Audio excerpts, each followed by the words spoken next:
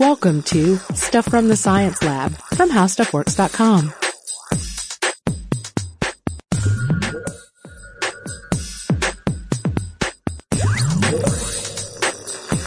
Hey guys, and welcome to the podcast. This is Allison Loudermilk, the science editor at HowStuffWorks.com. And this is Robert Lamb, science writer at HowStuffWorks.com. And since you guys are listening to us, you often can't tell what shenanigans we're up to here at the HowStuffWorks headquarters in Atlanta. Yeah. But one of the shenanigans we have going on is a guerrilla gardening escapade. And you can talk a little bit more about this than I can. Yeah, a few of our coworkers, Mark, Candace, and Marie, set out to occupy our empty planters out on the patio. We have 5 of these things, like big concrete monstrosities, and for like over a year, all they've had in them have been dirt and like a few weeds, and people have been, I was actually like occasionally composting an apple core out there. So we had a few like doomed apple trees and, coming out, and occasionally someone throw an orange peel in or sadly a cigarette butt. But that was all. I bet I know who that was. Yeah. Yeah, I think we probably both do. But anyway, nobody was doing anything with it. And there was some rumblings like, hey, we should go out here and plant this. Cause for a while you're like, oh, well, maybe, somebody else is going to do it. Maybe like the building's going to take care of it, but they're not. So they set out, they brought in some soil, they brought in some seeds and planted like some, it's like tomatoes and basil and all this. And lo and behold, it's sprouted, and you can go out there now and we have planters full of green things. However, if you walk out on the patio, right now in the heat of the Georgia summer. Oh yeah, it's a whopper. It's going to be a whopper. The sun is going to blast your face off. And the heat hits you almost like a physical force. Yeah, it makes you slow and it makes you stupid, which we found out at the Discover Your Impact Day last week when we did the service project. Right, when we were digging in the dirt. Yeah, it just makes you, like I was having a conversation with one of our coworkers about how we used to have offices on the 11th floor, but now we're on 15. Uh-huh. And how I wasn't sure if we had something on 16, but I was just saying 15 for everyone. So it was really confusing for him, and I it just saps your brain. But the thing is, it's like if you walk out on that patio after the sun has gone down, it's still hot because there's all that heat still emanating up off of the concrete. Ah, Robert, that has a scientific name, doesn't it? Yes, that is the heat island effect. Yeah, and like you might imagine, the heat island effect is something that's largely confined to cities. And why? Because cities are, of course, mostly man-made structures. Cities are made with materials that often have low albedos, right? Or the ability of objects to reflect solar radiation. Mm-hmm. So the classic example is, think if you're wearing a white t-shirt, it's going to have high albedo, and a black t-shirt has low albedo. And cities are a lot like those black t-shirts, right? Mm-hmm. And when you think about it, I mean, what is a city? It's, it's asphalt that absorbs all that heat. It's, city buildings. It's tenements. It's all this stuff. It's enormous parking lots full of just black asphalt. And then, of course, you're suffering from a lack of vegetation, unless maybe you do have a lot of green roofs or guerrilla gardening going on in your particular city. And so that means cities don't benefit from the cooling effects of something called evapotranspiration. And evapotranspiration facilitates more cooling by using heat to evaporate water from whatever you're growing the plants in and the plant surfaces. So this is kind of a handy process that we like a lot, evapotranspiration. Right. Not happening so much in the cities. Right. But yeah, back to the patio. The patio is not a green roof. Today we're talking about green roofs. Yes, indeed. Yeah. The patio is just, it's good. It's a great thing we're doing out there. It's making things a little prettier. Air quality is maybe a little better, but maybe with some fresh tomatoes with lunch. Yeah. But no, a green roof is something, a little different. Right. So what is a green roof? I mean, on a basic level, it's really just a layer of vegetation on a home, on a commercial building. Mm-hmm. Any structure with a roof, basically, unless the roof is so pitched that having a green roof would be impossible. Yeah, and I know maybe if you had like a thatch roof, you could like grow things in it. No? I suppose so. And we could be talking about anything from just putting ground cover up on top of the roof to building a huge park. And I think when most of us think of things like green roofs, we think of, this lush setting. We think of, lots of plants. We think of little walkways. We think of a bench maybe to sit down and eat your tuna fish sandwich. What's the one in Chicago that looks amazing? Chicago City Hall. Yeah. Like you see pictures of that and it's like an Eden up there. It's like the hanging, gardens of Babylon. You can imagine. In Chicago. Yeah. You can imagine. What was the mayor? Daley. Mayor Daley? No, the governor. Blagojevich? Yeah, you can just imagine him up there, like, being fed grapes as he, like, reclines on a sofa or something, That's exactly what I think of. Right. So and that can be a green roof, but not necessarily. Right. So that kind of roof that we're talking about, this lush setting, is going to be an intensive green roof. And there are really two main types. So intensive is one, and it's going to be park-like, like we were getting at, and it's also going to be a heavier load to bear on the underlying structure. I mean, after all, you're going to have people tromping around up there, and it's going to be more costly. Mm-hmm. And of course, you'll need an irrigation system for all those plants, those lovely plants you'll have. But say you still want to do a green roof, but maybe you're not interested in something so extraordinary. So in that case, you go with what they call an extensive green roof. Right. Less maintenance. It's less lush. And you're going to have substrate between less than 1 inch and 6 inches. And all they mean here is think about the level that you're going to go down to plant, right? Mm-hmm. That's what we're talking about with a substrate. Think of your vegetative layer and then all the way down to the actual roof layer.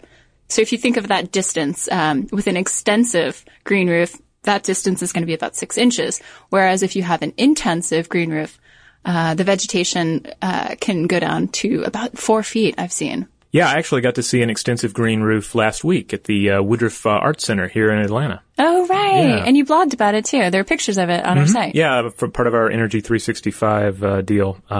They let me go up there and take a look at the rooftop. And you walk up there, and it basically looks like someone just took a bunch of planters with, like, some gravel and some little sedums, these semi-succulent little, desert plants. I'm a big fan of the sedum, by the way. I don't know if cute. you've planted any of those with your wife, but we have a little succulent garden. I think we have sedums in there. Right. Yeah. Well, and that's key to what you plant on your roof because, of course, they're going to be bearing the brunt of this intense sun, especially in the summertime. Mm-hmm. Might not be getting a lot of rain, like in Atlanta. We're kind of prone to droughts recently. Right. So you're going to want to make sure plants are heat and drought tolerant. Mm-hmm. And then you're also going to want to supplement their water use with an irrigation system, depending upon what you have going on up there. Yeah, like, for instance, the Woodruff, they have the... Yeah, what do they have at Woodruff? It's basically you walk up there and it's like a grid of planters, like the whole rooftop, flat roof, grid of planters. And then it's 2 different rooftops where they have the system set up. And I believe they had somebody at SCAD actually design, there's like, if you really look at it, there's like a swirl kind of pattern because they use different varieties of sedum. Mm-hmm. But this is basically for if you're a bird or you live in one of the taller buildings around it, or if you're one of the, tour groups or podcasters who gets to come up on the roof, you can appreciate it. But yeah, it's just a grid work of these planters. And then they have some irrigation stuff up there for, just in case. And, if it's, becomes a drought situation. And actually and then the water for that comes from, their rainwater, drainage system. So it was actually really cool, but also really hot. So you can definitely see why there are desert plants growing up there because you're really blasted. So what have they noticed, if anything, benefits from their green roof? It pretty much lines up along the accepted benefits. I mean, it's part of an overall effort that they're doing there to tweak their energy usage, which involves, they have some smart grid technology going on where they can track their energy usage in real time. The big thing they did is that they just they had a big energy audit a few years back and they just threw themselves at revamping their heating and air conditioning. In terms of the hardware, but also in terms of how they use it. Like they figured out how, we probably shouldn't, air condition everything on a weekend, so it's like, what can we not air condition, and then, how much are we using this particular space, et cetera. So it's, smart management, smart tech, upgraded materials, tweaking, everything. So they've saved, bunches of money. It's really cool. Yeah. So you might be wondering how much a green roof could cost you. So I pulled a couple of numbers when we were researching this podcast, and I came up with $10 to $25 per square foot, according to the EPA. And of course, you're going to have some annual maintenance costs thrown in there, and those are going to range from 75 cents to $1.50. Because again, the idea is that you're not going to need to go up there a lot and manage this stuff. It's hardy growth. That's the idea. Right. Of course, some of your plants are going to die. Stuff is going to go wrong. You will have to do some stuff, and that's where the maintenance costs come in. But yeah, hopefully it's running smoothly or running greenly, as the case may be. Yeah. And just for comparison, do you have any idea what the cost of a regular roof is? I want to to see. Oh, thank goodness I don't have any personal experience with that yet. No. Yeah, I don't really either until this afternoon. So there's of course a little handy roofing calculator online, and I ran the numbers. And so it's about $4,200 for a roof that's 36 feet by 24 feet, right? Made from your basic asphalt shingles, you know, the black kind of sparkly shingles you see on a lot of houses. So that's going to be roughly $5 per square foot compared to the $10 to $25 to even I saw $40 per square foot for a green roof. Wow. Yeah, so it's costly, but you can argue that the payment is going to come in the long term. It's just, are you patient enough for that return on investment? Okay. Yeah, they said at the Woodruff, like the main expense in setting it up was just using not a train, but using a crane to move everything up there. That the actual materials were minuscule. Okay. Yeah, that makes sense. Yeah. And if you don't have the funds for a green roof, one of the things that we came across was a white roof. Have you guys heard of this? Yeah, paint it white. It's like the opposite of the Stone song. It reminds me of that podcast we did on fighting asteroids. Yeah, where if you want to deflect an asteroid, you just paint it white so that the solar radiation just gradually pushes it off course. Right. So the idea behind a white roof is that, of course, you paint it white and you reflect more sunlight, and it can cut your energy demand during hot months. And it's kind of like rubbery almost, is what I read. So you have kind of this rubbery white stuff on your roof. Now that, I don't know if it would fly in this historic district that we're trying to build a house in. Yeah, your historic districts, I guess you're going to want to go for at least houses that at least look like they're poorly designed, right? No. Like you know what I'm saying? It's like they're not going to be cool with like someone comes in, it's like, hey, I need I'm using this geometric design, my house is going to be made out of mud, and it's more ecologically ideal for this number of reasons. They're not going to fly with that. They're going to be like that house looks stupid. Well, so we had to go before the Historic District Committee, and one of the things that they suggested to us, or that was passed around before we could move on in the permitting process to get this house rolling, was they thought our flat roof was going to be so ugly, so they suggested, well, why don't you just put a green roof on it to mask the ugliness? But that's not in the budget. Yeah. So you decided to go with the geodesic dome, right? That's the final. And the straw bale garage right next door. Excellent. Yeah. We have a fine article on straw bale homes, I want to add, by Molly Edmonds. Oh, it was one of the first articles I ever did. Edited. Do we have one on geodesic domes? We have one on a couple of other alternative home styles. Cool. Yeah, you should look it up when we're done check podcasting. We have so many I can't even necessarily keep track of what all we have. I discover new How Stuff Works articles every week, I think.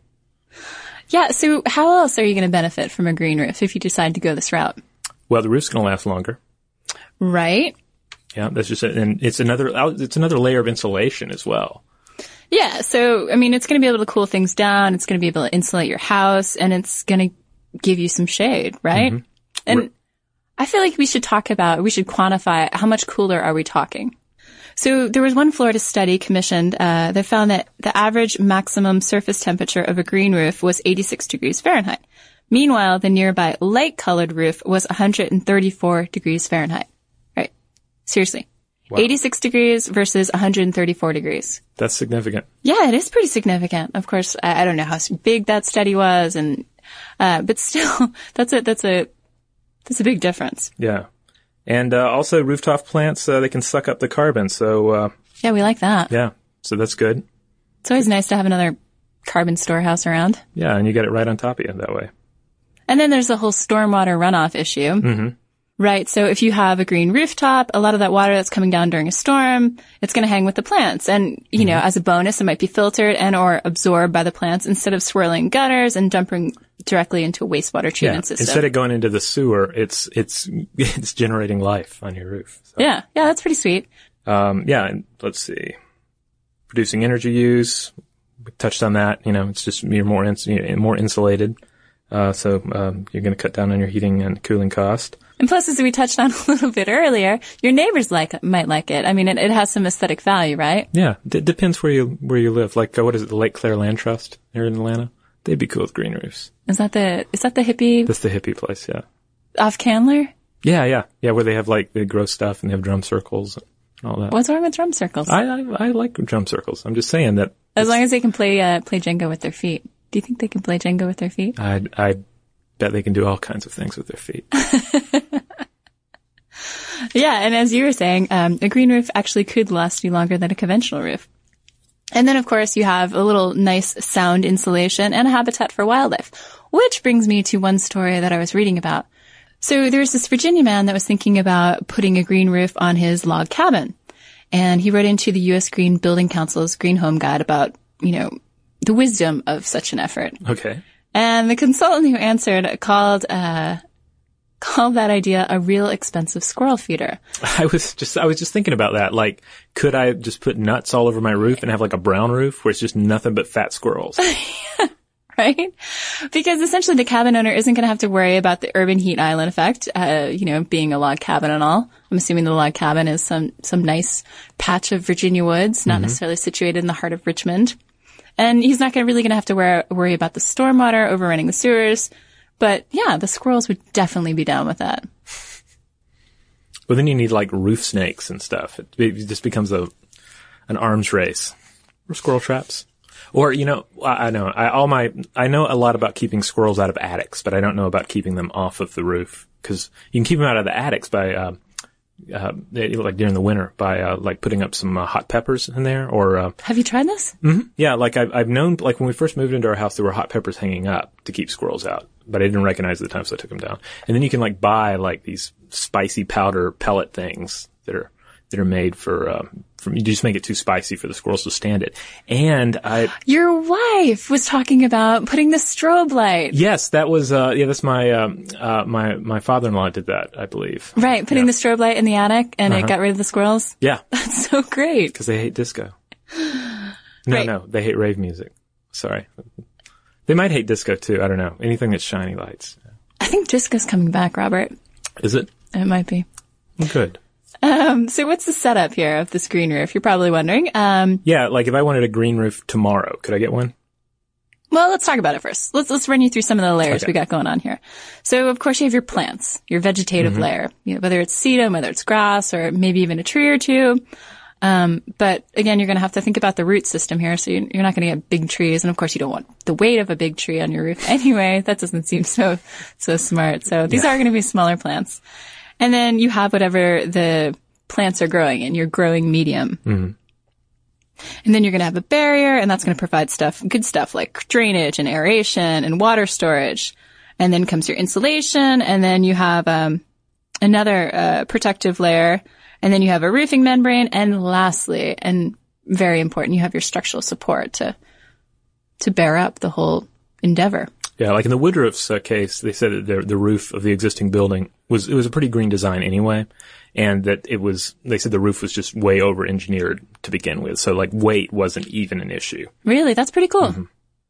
Yeah, and so one of the interesting things was you can get this in a modular system.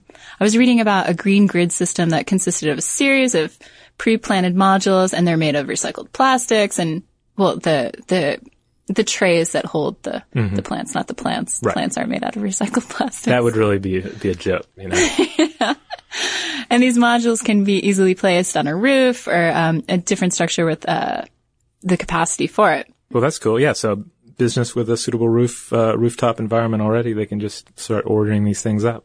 Right, and you're gonna want to think about an irrigation system too, depending on what kind of system you go with. Yeah, and you can also get a built-in place system. But the trouble with that is that you may have to roll back vegetation if you have to troubleshoot something going wrong. God forbid, your roof starts leaking or all of a sudden you spot a root coming through one of your air vents in the ceiling. That would be bad.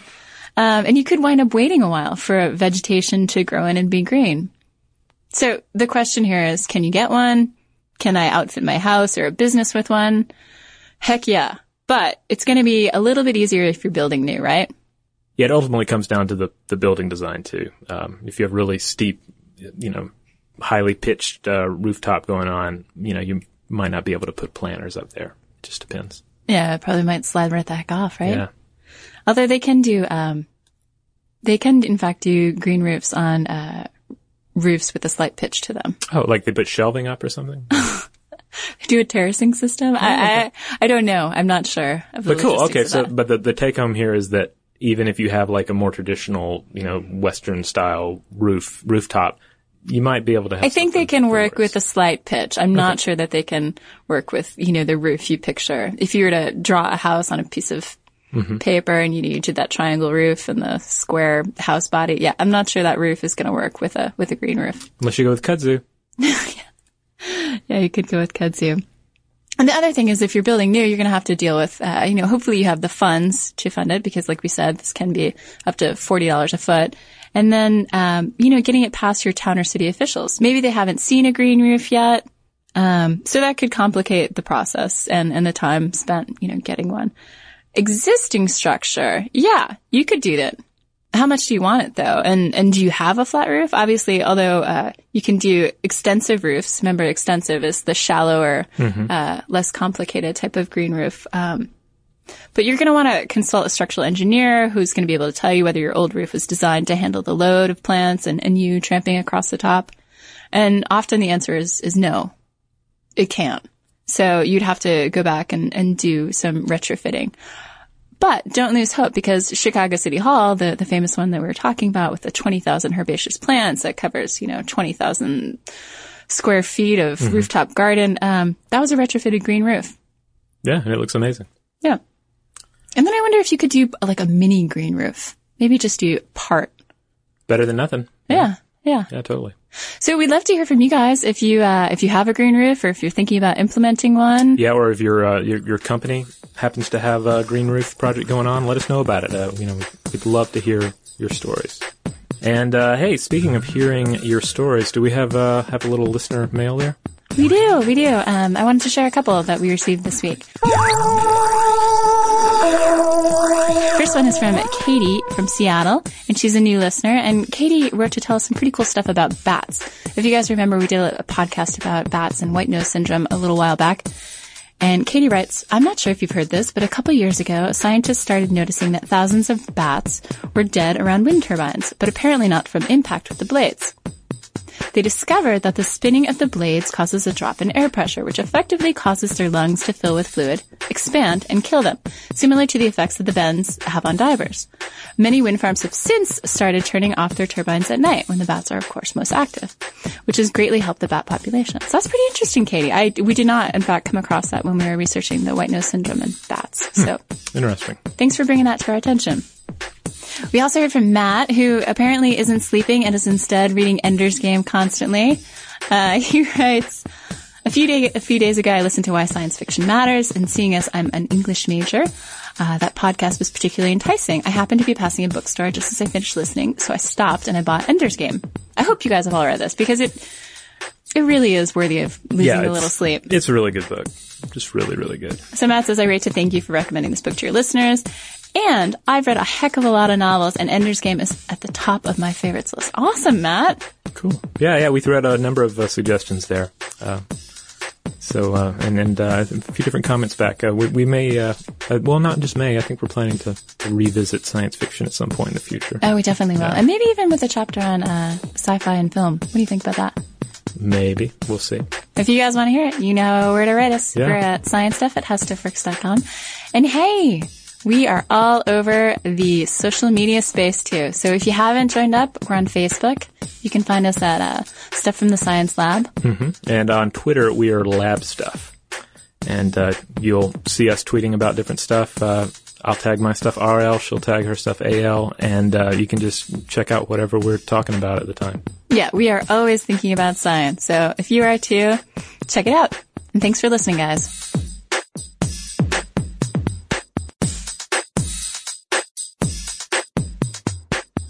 For more on this and thousands of other topics, visit HowStuffWorks.com.